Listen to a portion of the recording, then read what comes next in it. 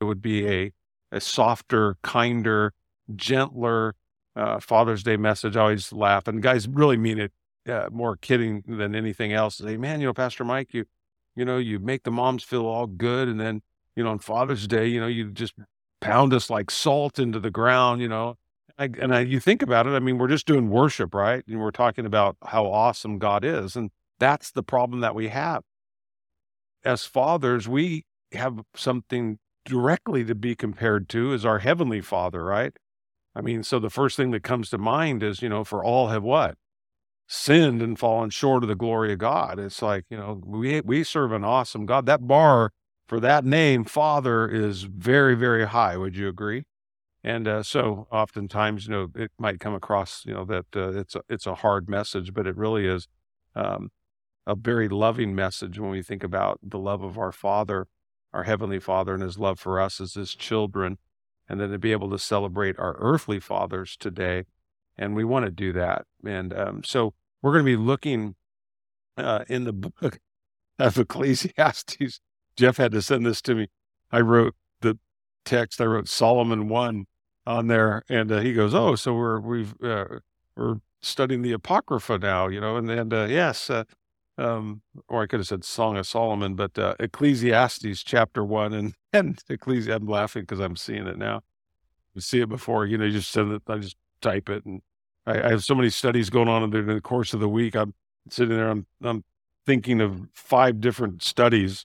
I wish I could just do one, where you just poured your whole life into one thing, and I'll be talking, and I'll say something. I go, no, that was from a different book. What am I? I was like, praise God for the Holy Spirit to discern these things. But I wanted to share with you from the book of Ecclesiastes today. And as we do that, though, I do want to honor the dads that are here. So if you're a dad that's in service today, if you could stand up and let us give you a round of applause today. You don't get enough of them, I can tell you that. Give these dads a round of applause today. And we thank the Lord for you. And as we're, just go ahead and keep standing. I know it's a hard thing, but let us pray for you this morning as we open up the Word of God today as well. Father God, thank you. Thank you so much for being who you are. You are, as Romans says, our Abba, that you have saved us, you've made us your own, and you've given us the privilege to call you Daddy. And Lord, we've been blessed with good earthly fathers. Your word tells us that in Hebrews, that our earthly fathers did the best that they could do. Their flesh, their blood. And Lord, they've done the best they can do. And the best fathers are the ones that, in the best that they can do, are the ones that point us to Jesus. And so I thank you so much for these men that are here today, because regardless if their children are fully grown and gone from the household, they're still alive today, and they're still father, and they still have that opportunity to influence, to love, to share, and to make a difference in the life of their family. And so I thank you for these men. I thank you for the men of our church. I thank you for the difference they make in service and in the way that, Lord, they offer not only their time, but their very lives, Lord, from children's ministry to our youth, to young adult, Lord, to our security ministries, our serving, in TWC, wherever there's a need, there's men involved. And I thank you so much for that. And for these dads that are here today, I pray that, Lord, as the things that we'll read from your word would strengthen their heart, that they would encourage them, that they would motivate them, Lord, that it would cause us not to look down, but to look up, Lord. Look to you. You're not only our model and example, but Lord, you're the one who provides. You've given us yourself. You've given us your Holy Spirit. And so we can love you, and we can honor you, and we can bring glory to you, because God, you've given us all the tools that make it possible. And so today, as we celebrate Father's Day and we love you, Lord, thank you that we get to share that love with these fathers that are here. And so we pray every blessing of heaven today would be theirs. We pray for just a fresh anointing of your Holy Spirit upon their life. May they sense your presence. May they feel your presence. May they know your joy today. God, that's not circumstantial, but that comes from the abiding presence of your Spirit in their heart and their life. And we do thank you so much for them. And we pray that today, Lord, they'd feel appreciated. That's what we desire, that it's not just a factual knowledge, but Lord, that there is an emotional side to it, that they do feel loved. They do feel appreciated today. And we do thank you so much for them and pray you'd bless their day. And each person here, God, the great blessing of Father's Day is like I said, we have an Abba for all of us, Lord, male and female, God, here in the young and old alike, that God, you're our dad. And no matter how good or not so good our earthly father was, we have a perfect Father who is in heaven, who loves us perfectly, cares for us perfectly, provides for us perfectly. So we have much to be thankful for today, much to really offer praise for today. And we do that. And do just thank you for these men. Be with them, bless them, we pray. In Jesus' name, amen. Amen. Thank you guys so much. I remember, and I've shared this, numerous Father's Day messages. I can't ever forget the first time that I got to teach in the sanctuary, and it was a Father's Day message. And I remember, man, I was studying all week. I looked up almost every verse in the Bible that had to do with the word father. And then for some reason, I ended up in a dictionary. And I don't know really how I ended up there, but I remember looking in the dictionary because I wanted to see, well, what does the dictionary define, what a father is? Because, it's nice to have a working definition, right? And so I was scouring the Webster's dictionary and I was going through it and I was looking at words and I found the word father and I got the definition, for it. And then I kept looking at the page and it was so funny. And I just started laughing out loud because it had father and it was surrounded by two other words. And it was the word fathead and fatigue. And I laughed because I thought, man, that's the definition of a father. I feel like a lot of times it's just a fathead, right? That I just do things wrong. And then fatigue, that, man, I'm just wore out just trying to, I don't know how my wife does it, right? And it was just one of those things that I could never, ever forget. It was like, and I shared it, that Sunday. And I said, man, that's it. That's how I feel, a lot of times. And, we might portray ourselves in a lot of different ways, but, it's a tough job being a father and especially being a godly father.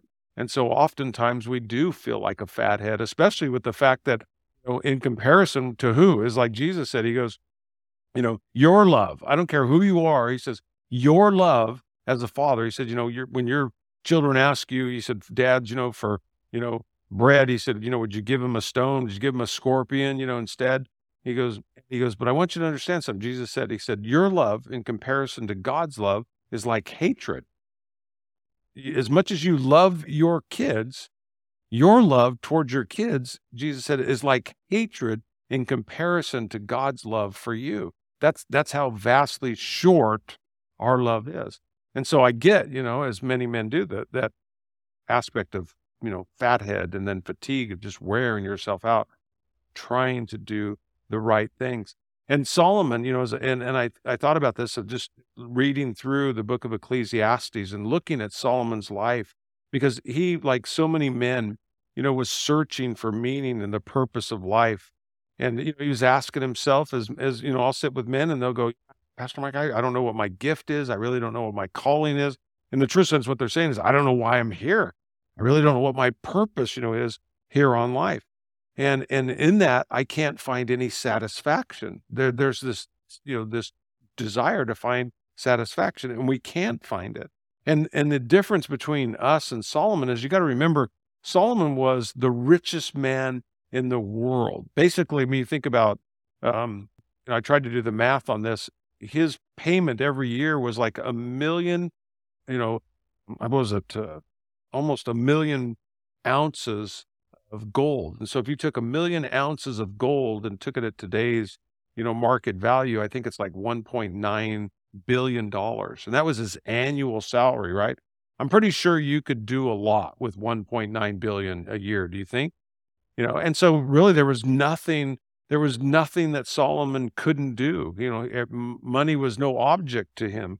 He was like the Elon Musk, you might say, of the 10th century. I mean, that kind of gives you something to wrap your mind around.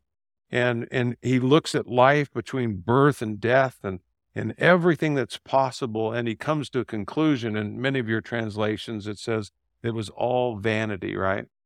In the NLT, it says meaningless, that life was meaningless. Ecclesiastes 1 2 and 3 puts it like this. It says, everything is meaningless, says the teacher. Some of your translations says preacher. And one of the things I want to encourage you, as Christian men today, oftentimes you'll hear people say, hey, don't preach at me. Well, the Bible says, how are people going to hear without a preacher? And I get it, and it becomes, as education continues to increase and knowledge increases, you'll hear, people talk today, pastors, where they would have said, hey, today's sermon title is this. They go, no longer is it a sermon. They go, today's lecture is, because that seems, that people might want to pay more attention to it. But Paul, the apostle, talks about it's through the foolishness of preaching that people come to salvation. Again, so it's not that we change, what the Word of God says to try to appease people, but we stand true to what God's Word says, knowing that when we do, that's what reaches people. And so he says this, he says, everything is meaningless. And some of your translations, like I said, says the preacher or the teacher, completely meaningless. Says, what do people get for all their hard work under the sun? And the key there is under the sun. So it's kind of an eloquent way of saying, why get out of bed in the morning, right? What's the use of getting up? It's all meaningless. And that word meaningless in some of your translations, like I said, is the word vanity. And it really means this. It means vapor or mist. And it implies an emptiness or dissatisfaction or unfulfillment. It's kind of like our modern day equivalent to the phrase, whatever, and people just seem to be disenchanted. And that word vanity or meaningless, it appears like 38 times in the book of Ecclesiastes. And it really sums up how Solomon feels about life. And again, it's life without God. Okay. That's really what he's saying here. And what he's declaring as you study through this in the book of Ecclesiastes, he says, that life, as he sees it at this point, is no more meaningful than, have you ever been outside on a cold day and you breathe and you can see your breath? You just breathe in and it vaporizes and it's gone. And that he's saying that's what life is like under the sun. That word meaningless, and I love this in one commentator translation, it said the word meaningless could be translated, whatever is left after you break a soap bubble. Think about that. Have you ever broken a soap bubble before? I have grandkids and we play with soap bubbles almost weekly. They love to be outside. And it's so funny because we have these ones now. When I was a kid, it was just one, right? You pulled it out. Whew. Now they have like strings of them, right? There's like 4 or 5 on a thing. And my grandkids, they love it. And Brady, I have him on Mondays. And so I'll do it with him and I'll pull it on, blow it. And he's running around for about 30 seconds. And he'll pop them. And then he's looking at me like, you got anything else? Opa, what's next? I mean, I popped the bubble. And I thought about this last week, whatever's left after you break soap bubble. And so Solomon, he basically is saying that life under the sun was like grasping at the wind. Have you ever tried to grasp at the wind or tried to grab water per se? Nothing lasts and nothing truly satisfies. This is what Solomon, the guy who makes $1.9 billion a year, is telling us, that nothing lasts and nothing truly satisfies. And so what he's telling us, as you study the book of Ecclesiastes, is that he tried everything that could be tried and he came up empty. And so you might be thinking, well, why would we share this on Father's Day? For great reminder. I was in beverage industry before I went into the ministry and sat with guys, every single day. I mean, every single day. I traveled all around the country and met new people every single week, worked with different people every single week. And that old expression that said, be careful what ladder you climb because you might just get to the top and find out that the ladder's leaning against the wrong building. You ever heard that expression before? And I'd find guys that were at the top of their field and in the beverage industry, but you could just see the emptiness because it was all about life under the sun and nothing would satisfy. And so it really, in one sense, it was easy to share the gospel because that expression, I didn't realize Jesus was all I needed until Jesus was all I had. Well, these guys, you get to that level because what you're going to find is just like Solomon. I work for Thomas H. Lee, if you have heard that name recent. Thomas H. Lee Holding Company is out of Chicago, Illinois. That was who I went to work for when I worked for Snapple Beverage Company. Thomas H. Lee committed suicide here about a month and a half ago in his office there in Chicago. Put a gun to his head and killed himself. Multi-billionaire, but a business transaction didn't go the way that he'd hoped. And so he took his life. And you go, wow, a multi-billionaire. And you go, because what did he discover? That this life doesn't satisfy. Money can buy happiness, but what do we know about happiness? Happiness is fleeting. It's temporary. Joy comes from Jesus, and it lasts forever. And so Solomon is helping us understand here, some 29 times you'll read in the book of Ecclesiastes, under the sun. And he says that he did, all that he did under the sun. And I want you to think about that, for a second, because really better put is to say what I did without the sun. And it's not S-U-N, it's S-O-N. It's what I did without the sun, what I did without God. Because what you can read in the book of Ecclesiastes, God is not against hard work. God is not against you having possessions and owning, whether it's a house or multiple houses or estates or vineyards. And he says to enjoy all those things, but just know that those things don't provide satisfaction. They don't last. It's temporary. And we all know it. We've all said, if I just had, and then you got it, right? If I just had one more, if I just, it doesn't work. There is no life apart from God. Do you agree with that? Yeah. And that's really the message that he's declaring. And so it wasn't until the end of his life that he changes the focus. And I thought a lot about that because the fact that I look at my own life and we have an opportunity to look back. And really this morning, I wanted to title the message and I asked some guys to participate in this with me, and I'll share some of their thoughts later on. But if you could, write a letter, or what advice would you give to your younger self? And so I communicated with some guys in the church, and it was just kind of a random thing, just guys that the Lord put in my heart, guys that I saw. It wasn't, I thought about guys even after, oh man, I wish I had, and just it's how it works. So it's not, there's no method to the madness in that regard. It was, some were, selected, on purpose, and others, like I said, I might see them like, hey, you know what? And the Lord just said, ask them to participate. And so I asked them, I just said, hey, can you share with me your thoughts, advice that you'd give to your younger self, and then share those things, because that's really, when you read the book of Ecclesiastes, that's what Solomon's doing. It's advice that he would give to his younger self. Looking back, what would he do differently there? Because we get that because we get to read the whole book, right?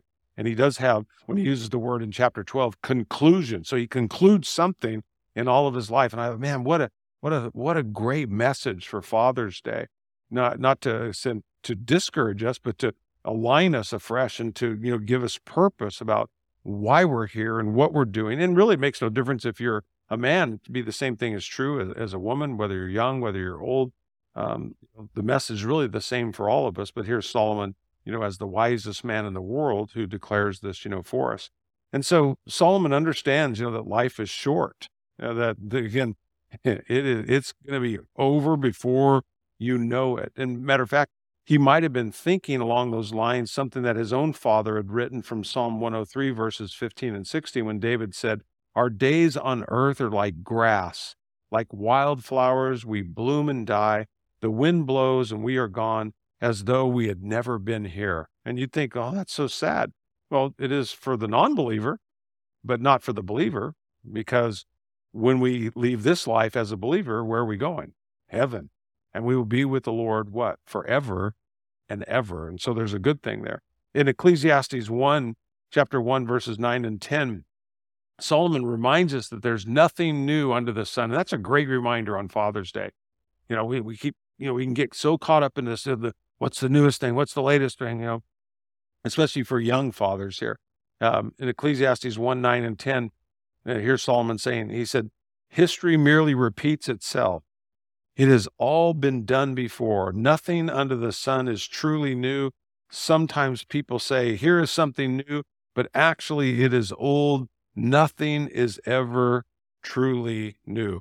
Remember that statement I always share with you by John Corson? He says, if it's true, what is it? It's not new. And if it's new, it's not true. And people kick against that all the time, but it's true. I remember, and I've shared this before, years and years ago, at the time, when I was moving out of youth ministry, I was working with, he became our youth pastor. It was Dave Lomas.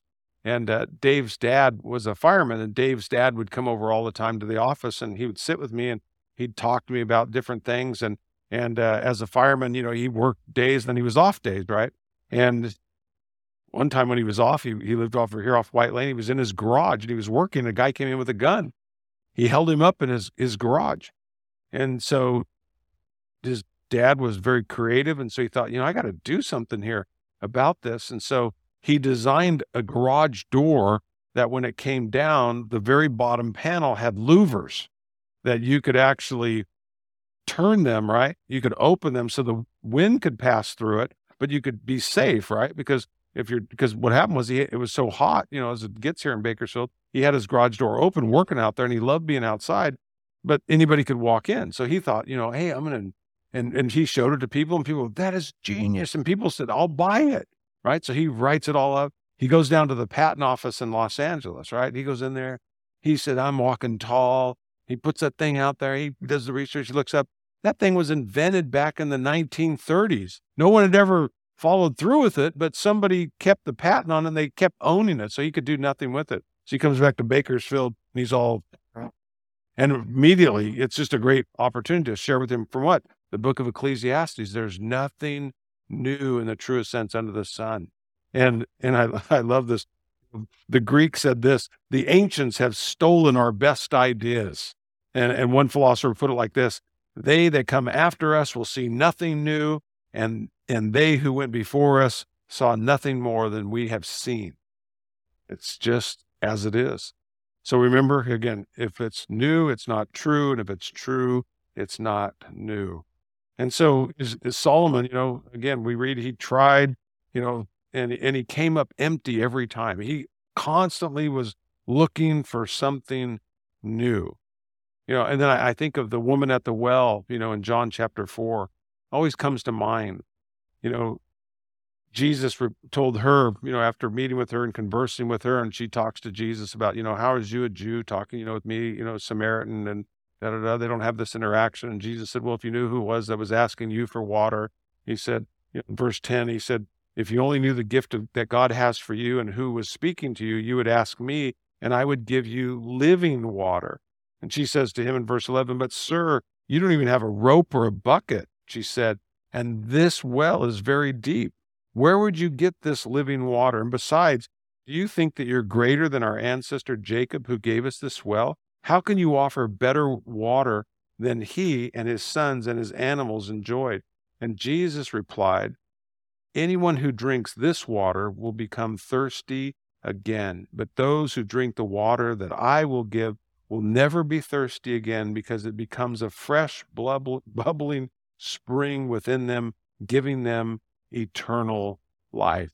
It's such a great reminder today that, there is no life under, the S-O-N. I mean, if you're going to think you're going to find life without Jesus, it's not going to happen. Life is in him. You can drink all that the world gives to you, and many of us have. And you go, and what did it do? It left you parched. It left you thirsty, left you wanting more. But today, and especially, for you dads that are here, that you have tasted and seen that the Lord is good, you know that Jesus satisfies. And there's something bubbling up, within you even today. It's just a reminder that, the water that Jesus provides is the water that lasts forever. And you need to be reminded of that and encouraged in that, because the world keeps trying to tempt us to think that, oh, no, there's another water out there. And Jesus reminds us over and over, no, the water that I give you, no, it's eternal.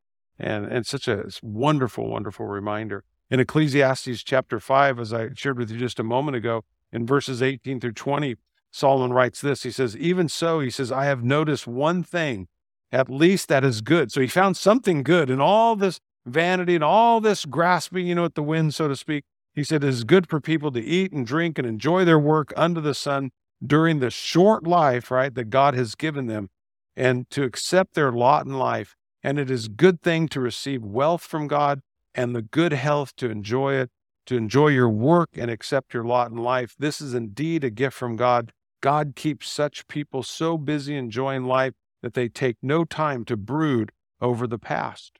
It's a great reminder. So what is he saying? The bottom line, this preacher is declaring this: enjoy life, but don't expect more out of it than it can give. And I think that's just a great reminder, to us today. A new mom, they think, that having a baby will somehow satisfy that unhappiness and will bring fulfillment in their life. And then you meet with moms later on and they're going, man, it didn't turn out like I thought. Maybe that baby keeps you up at night and doesn't say, I love you, but it says, feed me, hold me, change me, play with me, give me all of your attention. And again, or maybe, as a businessman, here today, you work really hard and you thought, man, if I just got that promotion and man, my life would be so much better. I'd have more money and I could do more things. And you got it. And then you were totally dissatisfied. And you think, man, am I just not appreciative? And you go, no, there's just something that God wants us to understand. This life, in the truest sense, doesn't satisfy us. I mean, there's going to be new headaches that come with that new position, that new job. There's new challenges. A single person thinks if they just got married, right? If I just could get married, all my troubles would be over. And all the married people said, amen. Amen. No, marriage is great, but it's not the secret to happiness. Solomon discovered that. How many wives did Solomon have? 300? 700? He's got a whole bunch of wives and a whole bunch of concubines, right? And you think about that. And what did he discover? He was still grasping at the wind. He was still wanting more. Safe to say, what he discovered, it was probably too late in that department in his life. God is the secret to our happiness. So we fast forward to chapter 12. And in chapter 12, he makes this as simple as possible for us. He concludes his preaching. And again, I just want to encourage you, dads, preach to your kids. Never stop preaching to your kids, okay? Let the world rephrase it, rename it. They're doing that with everything else. But you know what? Preach the gospel. That's how the Bible says that your kids are going to get the message. You, as Solomon declares here, is, man, you take the word of God and you drive it like a stake into the heart of your children. Redundancy over and over again. Go back to Deuteronomy chapter 6, and the instructions of a father, was to what? Over and over and over through repetition in the morning and noon and at night. They're rising up to the time they went to bed, that you would drive the word of God. Of all the things that you would try to teach your children, is teaching them the word of God. How does a young man cleanse his ways? The scripture says, by taking heed according to the word of God, right? I have hidden your word in my heart, O God, that I might not sin against thee. It's not going to be all these other things that are distractions. It's the word of God. His word is powerful. And so in chapter 12, in verse 1, he says, don't let the excitement of youth cause you to forget your creator. He's like, hey, don't think, as many of us did, oh, you know what, I've got time for God later on. Right now I want to live. Like coming to Jesus, you were going to have to die, which you do, but you die to self, that you might find life. And says, don't let your excitement of youth cause you to forget your creator. Honor him in your youth before you grow old and say, life is not pleasant anymore. Because you're going to reach a point where, like Solomon, now he's looking back over his life. The wisest man, apart from Jesus Christ, who ever walked this earth, is giving us sage advice here, very sound advice. He says, you're going to reach a point in life where it's not going to be pleasant anymore. I talked to a lot of the older guys in our church, and I love that expression, getting old. I had a friend tell me the other day, I was sitting with him, he was in pain. He said, Mike, I just want to let you know, getting old ain't for sissies. It's not. If you think being a teenager is hard, and you think being a breadwinner in your family is tough, just wait. Solomon's saying they're the most difficult days, they are coming, and they're coming when you get old. And I don't know how old is for Solomon, okay? I'm 63 and my body feels old. I mean, I have pains on top of pains. Does that make sense to you at all? Even my hurts have hurts. That's what happens the older you get. So, um, but Solomon has a message, for his younger self, you might say. Again, the wisest man apart from Jesus Christ who ever walked this earth has a message for all of us, and especially for dads here on this Father's Day. He understood time is short. I don't care how old you are, time is short. It was Billy Graham.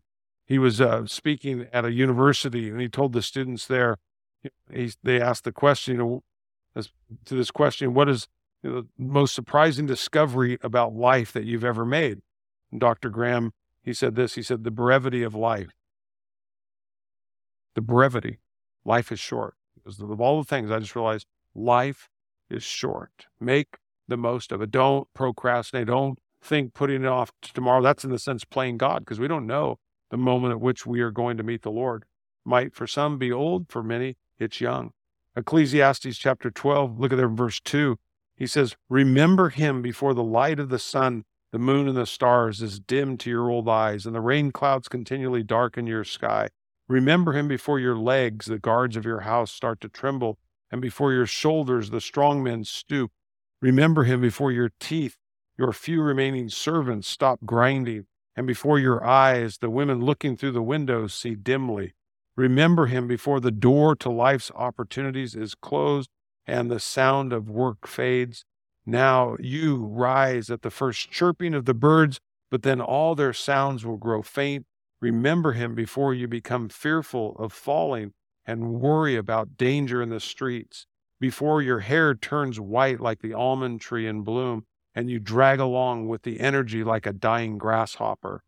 The caperberry no longer inspires sexual desire. Remember him before you near the grave, your everlasting home, when the mourners will weep at your funeral. Yes, remember your Creator now while you are young, before the silver cord of life snaps and the golden bowl is broken. Don't wait until the water jar is smashed at the spring and the pulley is broken at the well, for then the dust will return to the earth and the spirit will return to God who gave it.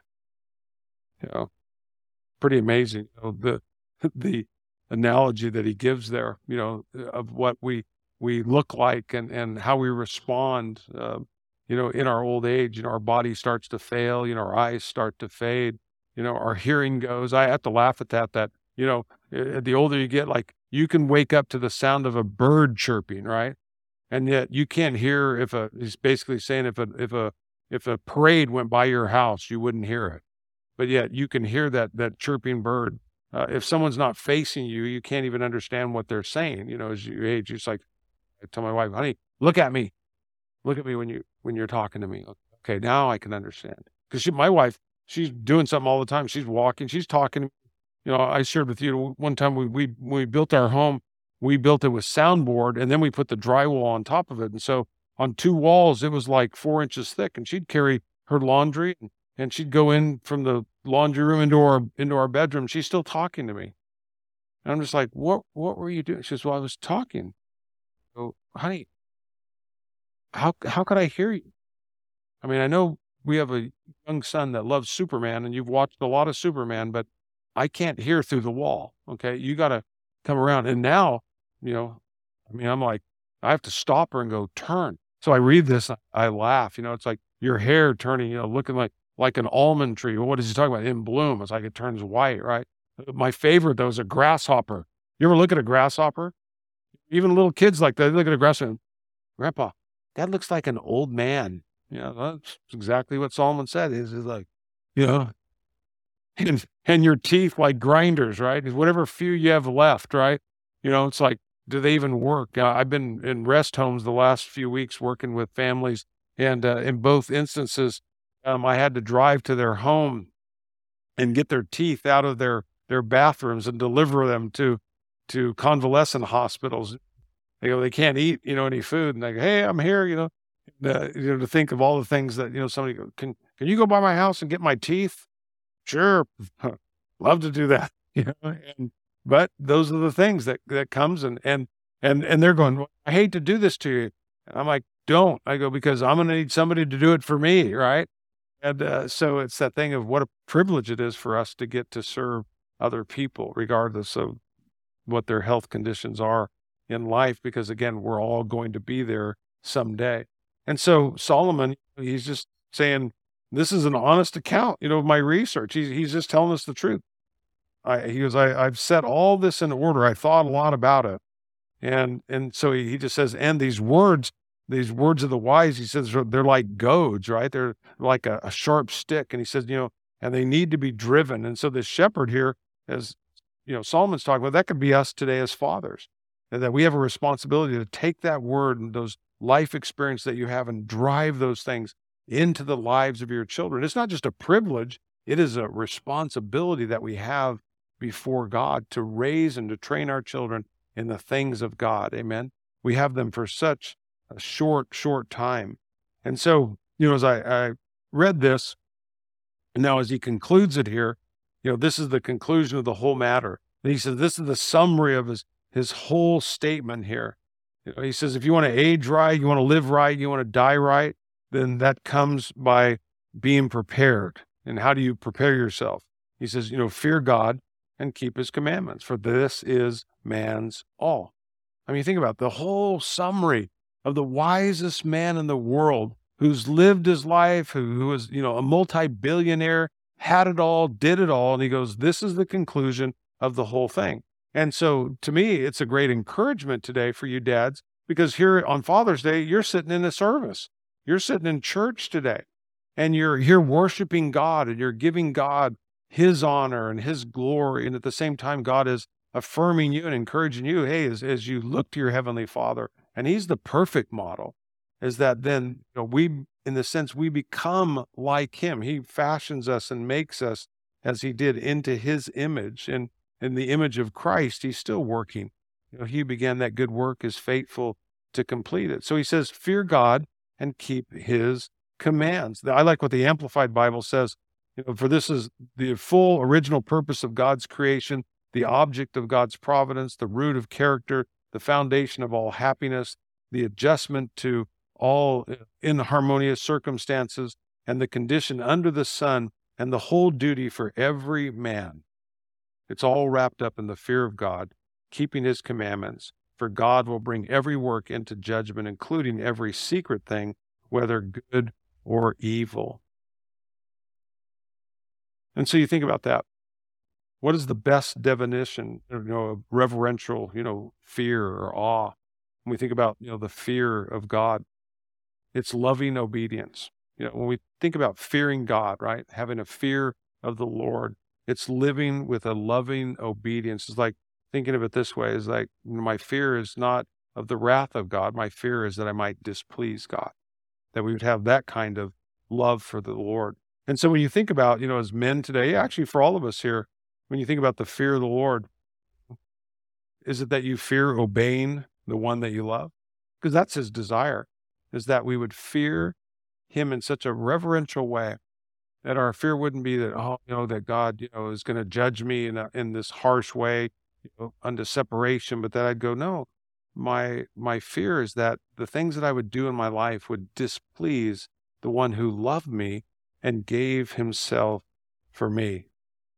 I like, as one father put it, he says, the only fear that I really have, the only thing that makes me afraid, if I have the fear of the Lord, is that I might displease the one that I love.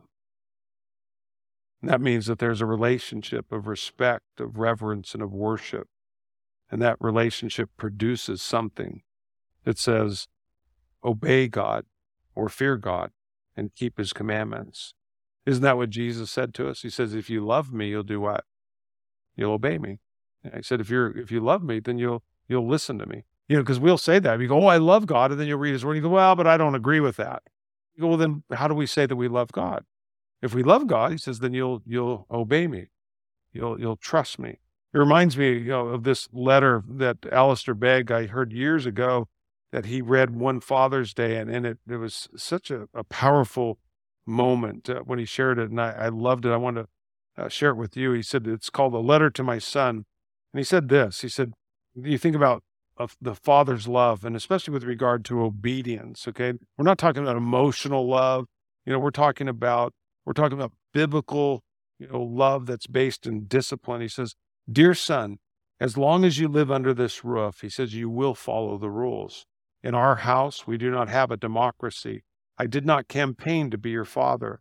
You did not vote for me. We are father and son by the grace of God. I consider it a privilege, and I accept the responsibility. In accepting it, I have an obligation to perform the role of a father. I am not your pal. The age difference makes such a relationship impossible. We can share many things, but you must remember that I am your father. This is 100 times more meaningful than being a pal. You will do as I say as long as you live in this house. You're not to disobey me because whatever I ask you to do is motivated by love. This may be hard for you to understand at times, but the rule holds. You will understand perfectly when you have a son of your own.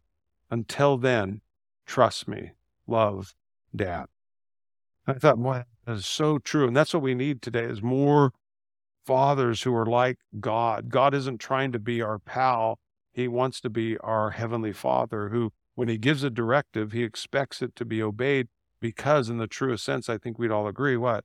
Father knows best. It's not emotional. It's a commitment. It's a commitment to obedience. Andrew Murray wrote this: "The secret of home rule is self-rule. First, being ourselves what we want our children to be." So in other words, wherever you want your children to go, lead the way. Go there first. Some things are taught, some things are caught, some things are given by instruction, other things are given or caught by example. So you think about that.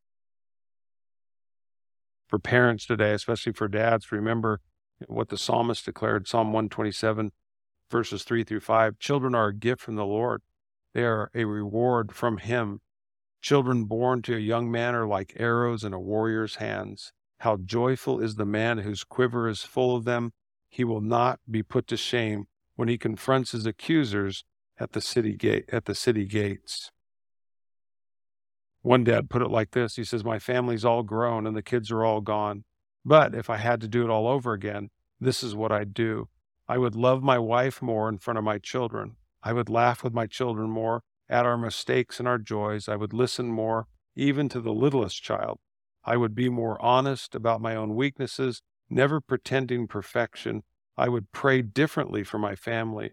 Instead of focusing on them, I'd focus on me. I would do more things together with my children. I would encourage them more and bestow more praise.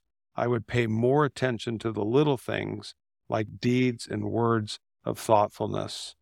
And he concluded his letter, "If I had to do it all over again, I would share God more intimately with my family.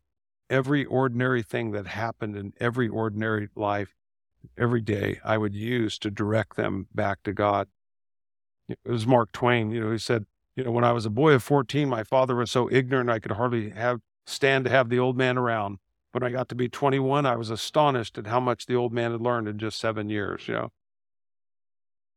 And so as I consider, and I want to close with this, I think about the words of Solomon and this wisdom as he looked back over his life. And that's really what he's doing. He's looking back over his life and he's going, man, this is the sum total of it all, is that you would love God and that you would obey God.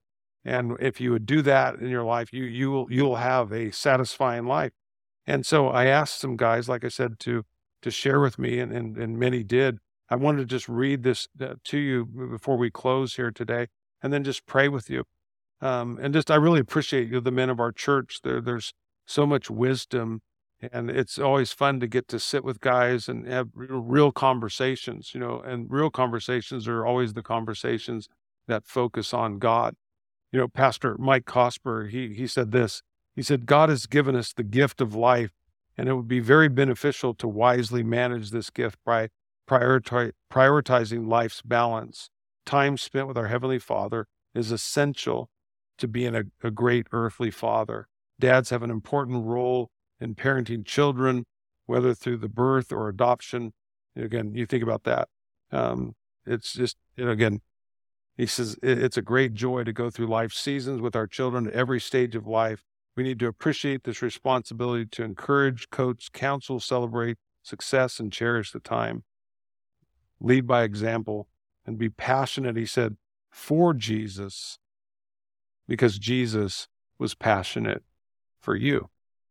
I appreciate that. Shane said this, I would tell a young Shane to take the shot, do the things that seem undoable, ask the questions when you don't know the answer. Always do a little bit more than you think is enough. Don't be afraid to fail, and don't procrastinate. I love that. John Jones, advice to younger self. Loudly, vocally support your children in front of their friends. Provide opportunity for each of their unique talents. Pray for your family by name out loud. There will always be stupid leaders. He wasn't referencing me there. I just want you to know. So rise above them and don't act like them. Continue to use your spiritual gifts in the small, obscure groups God sees you. Be faithful in the long run. God sees your faithfulness when you may think that others don't. Help those that can't repay you back. Bless those that curse you. Patience is the most important fruit you can cultivate, and few people have it. Smile when greeted with a frown. Good words. My friend, Pastor Gene Pinciero from Calvary Chapel, Hanford, he said, invest in Apple stock. I always love that, word of wisdom right there, right off the get-go. He said, we're specifically told to humble ourselves in the sight of the Lord.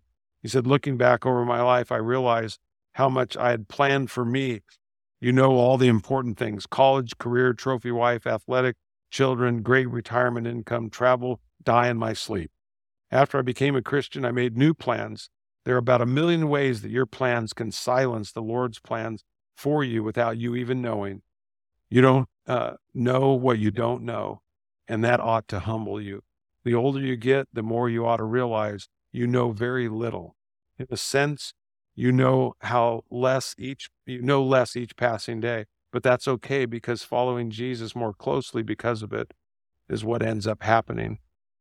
Jesus knows what you don't know. It makes sense to submit to him and to be as certain as you can that you are in the will of God. Maybe it's just me, but I don't think my younger self would want to know the future, except the part about investing in Apple stock. He says, as weird as it sounds, I would say, Gene, you don't know what you don't know. Quit wasting time and humble yourself in the sight of the one who does know. What I can tell you is all things do and will work together for good to them that love God and are called according to his purpose. My father-in-law, Rod Almstrom, I took this, I added something in here for you. He gave me pieces of a sentence, so I had to stay in school as long as you can and get a good education. Never stop growing as a person. One day when you get married and you have a family, make teaching your kids how to walk a priority. Teach your kids by example how to walk and how to get back up when they fall down. Remember, it's not if, but when you fall. We all do. Model God's love and forgiveness as you teach your kids how to walk with Jesus. Make knowing him your most important accomplishment, being a father. Help your kids to know Jesus and the importance of a personal relationship with the Father, the Son, and the Holy Spirit. Kevin says, listen to your parents way more. Don't argue and fight with them. You will lose valuable opportunities due to poor decisions. Prioritize long-term decisions over short-term pleasures. God gave you 2 ears and 1 mouth for a reason. Listen more than you speak. Wisdom. Isaac said this. He said, someday when you get married and you have kids, remember that your children are the legacy that you will leave this world. Invest in your children as they are here to take your place. To be a godly father, you must be fathered by God. As a father and as a man, you are primarily the means of impressing God's fatherly nature into your children.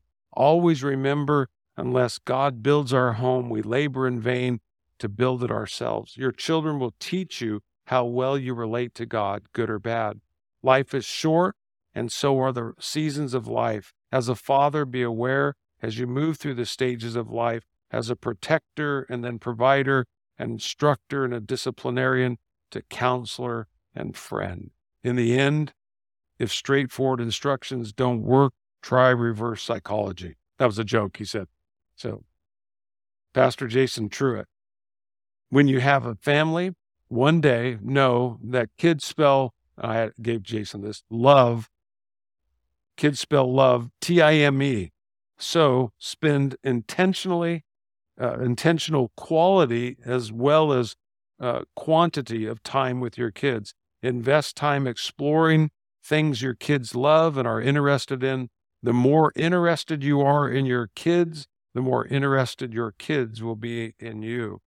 Memorize James 1:19 and 20 and repeat it to yourself often. My dear brothers and sisters, take note of this. Everyone should be quick to listen, slow to speak, and slow to become angry. And because he's a youth pastor and he deals with kids and he knows how kids listen, he said, and this is what I would tell them. In short, calm the hell down. Okay? Thank you, Jason. John Kleins, he says, what advice would I give to my younger self? Interesting question. Which younger self? The 7-year-old younger self whose father passed away? The 17-year-old younger self that walked away from his virginity and sobriety while claiming to be a Christian? Or the 27-year-old younger self still abusing drugs and alcohol, preparing for marriage while claiming to be a Christian? I suppose the advice I would give my younger self from those days isn't much different than the advice I would give to my younger self this morning. Jesus, fill me with your Holy Spirit and create within me a clean heart. I do love you, Jesus. Cause me to obey you. Help me to surrender and submit my life to you, God. You are the Word, Jesus. Your word says that he who has begun a good work in me will complete it until the day of Jesus Christ. Let that be so in my life. Cause me to be the husband and the father you've called me to be. Cause me to remember you. You are my Father. Help me to remember the words of Isaiah. Fear not, for I am with you. Be not dismayed, for I am your God. I will strengthen you. Yes, I will help you. I will uphold you with my righteous right hand. Strengthen my faith. Decrease me. Use me for your glory. Use me up, Lord. I don't want to be a clanging brass. And in everything I do and wherever I may go, please let the fruit of the Spirit be evident in my life. I trust you, Lord. Help me not lean on my own understanding. In all my ways, I acknowledge you, knowing you are faithful to direct my path. Forgiveness is a powerful thing, Lord. Help me to forgive like you forgive, Jesus. Ron Paul. I would tell my younger self that the Bible is clear and that we should lay out the truths within its pages and then trust the Lord that he will control the outcome. Don't be proud and try to control the outcomes of this life. Share God's truth and love, and then learn how to step back and wait on God to change the heart. Live life like the faithful farmer. Plant, water, pray, and model a faith that's real, and then watch as the Lord's faithful as he brings it to an increase. Bill McClure, Bill and Donna, good friends of ours, they used to attend our church. They live over in Santa Paula now. And Bill's still a really close friend.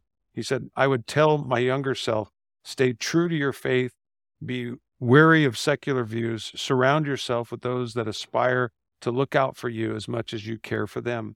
Always go with your gut feeling. It's usually inspired by the Holy Spirit. Don't miss an opportunity you would be very proud of later. Always be humble and thankful for your life and relationships, especially those that are spiritual. Encourage others as much as you appreciate encouragement. And when the going gets tough, take it out on racquetball. He likes playing racquetball. Matthew Poole. Matthew said, I would tell my younger self, please don't give in to peer pressure. Remember, mom and dad are telling you those things for a good reason, and not just to keep you from fun. Experience means a lot, good or bad. Just because you think you can doesn't mean you should. Just because no one sees you do it doesn't mean you got away with it. It can wait. And then Armin Savage. Armin was my junior high teacher. I've shared that with you. And I was probably been closer to him even at times than I was my own father. And I always enjoy the time that I get with Armin. And we had lunch this week. And he shared this with me. He said, advice I would give to my younger self. He said, Proverbs 3, 5, and 6, trust in the Lord with all your heart. Do not depend on your own understanding. Seek his will in all that you do and he will show you which path to take. Be thankful and honest always, keeping in mind that Jesus said, I tell you the truth. Be true to your friends, even when your friends are not true to you. Jesus went to the cross for his friends, even knowing that they would run and hide. In closing, again, you might be here today and you're thinking, man, I didn't have that good of a relationship, like I said, with my earthly father. Or maybe you're here today, even as a father, and we stood and we recognize you in your heart. You go, man, I don't think a good father. The good news today, apart from everything, is that we have a heavenly Father who loves us perfectly.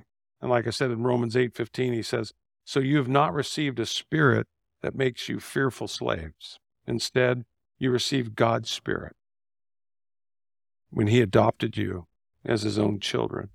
And now we call him Abba, Father. I'm so thankful that that's his invitation to us. Of all the titles that God has and what he deserves, he tells us today that we can call him Daddy, the most intimate of names. We have an invitation today. And I think about this, regarding relationships. Like I said, whether you're a man or a woman, old, young, here today, you read John's, acknowledgement, losing his father when he was 7 years old. Psalm 68, 5 and 6 comes to mind. God is a father to the fatherless. He's a defender of the widows. This is God, whose dwelling is holy. God places the lonely in families. One of the great blessings of being a church, having a church. It's one of the reasons, as we get in the book of Acts, why God created the church. Yes, God lives in people, but the church, the institution of the church, exists for a very powerful and profound reason. And so that people have a place to belong, to fit in. Like I said, 3 things that we all need: to be loved, to be accepted, and to be forgiven. And maybe you're here today, with regard to Father's Day, and whether it's your earthly father who you're separated from, or maybe your heavenly Father. I remember that story years ago, of a father. He was desperate to reach his son. He took out an ad in the Madrid. It's the largest newspaper in Spain. He took out a full-page advertisement, and on the heading it said, "Dear Paco," and below it said, "Meet me tomorrow in front of the newspaper office at 12 noon. And then in big letters it said, "All is forgiven. I love you, Dad." True story. The next day, 800 boys named Paco were there out in front of that newspaper, wanting reconciliation and forgiveness from their father. And of all the things that, on Father's Day to be able to enjoy is reconciliation in broken relationships, especially between us and our Heavenly Father. And if you have kids today, to be able to pray for that reconciliation. And there was a song, and I'm not going to play it, but I want to encourage you. It's an old song. It's by Phillips, Craig, and Dean. And I'm just going to read through some of this too. The title of the song is "When God Ran," and it's based on the story of the prodigal son. And it said this, Almighty God, the great I am, immovable rock, omnipotent, powerful, awesome Lord, victorious warrior, commanding King of kings, mighty conqueror, and the only time I ever saw him run was when, and then it goes into the chorus and it says, he ran to me. And if you remember this song, it says, he took me in his arms and he held me to his chest. He said, my son's come home again. He lifted up my face, wiped the tears from my eyes. With forgiveness in his voice, he said, son, do you know that I still love you? He caught me by surprise. And it's such a great reminder today. Like I said, this can be a wonderful day, regardless of what's gone on in your past. I wrote it to a person this week that I was helping, has a really terrible past. And I said, that just know this, that you can't change your past, but you can change your future. Today's the mercies of God are new every morning, and great is his faithfulness. You get to start the new chapter today. And you can start it by, if you haven't come to God, it's by coming to him. If you have kids today that are wayward, is by offering, forgiveness to them, like this father and to his son Paco, come home, leave the light on, so to speak. And if you have a great father, whether he's alive or, whether he's passed, you can thank God for those dads today. And if your dad's here, cherish the moments, because like Solomon said, they're here today and they're gone tomorrow. And hopefully those memories are really, really sweet. But I can't thank God enough, like I said, for the fathers that are in this church. You're making a difference. You don't always feel like you're making a difference, but my hope and prayer today on this Father's Day is that that you are loved, that you are accepted in the areas where we fail, you are forgiven. And with that you go with this peace, a peace that only God himself can provide, and enjoy this day. And thank God that we have a wonderful Heavenly Father, amen, who's perfect in every way, and he accepts us, and he loves us, he forgives us, and he loves hearing from us. And so as we give cards and express our love for our earthly fathers, just as we'll close today, being able to worship our Heavenly Father in song and just telling him out loud, and God, I love you. Thank you so much for loving me like you do. And that you'd be blessed today. And then for you dads, head on out there to the quad area there and enjoy some Italian sausage today. And may it not give you indigestion. Our prayer. So I'll invite you, let's stand to our feet and we'll close in prayer. And we'll send you out with song today. Father God, again, just want to thank you so much for the men of this church, for the fathers in particular today. And we celebrate them. And Lord, we pray that God, they would be by their children today. If their children are alive, if their children are around and available, that God, they'd be able to see them and spend time with them. That children, and especially the youth that are here, that they would appreciate their parents. Scripture tells us, you've commanded us that we're to honor our father and mother, that today would be a day where we can honor our fathers.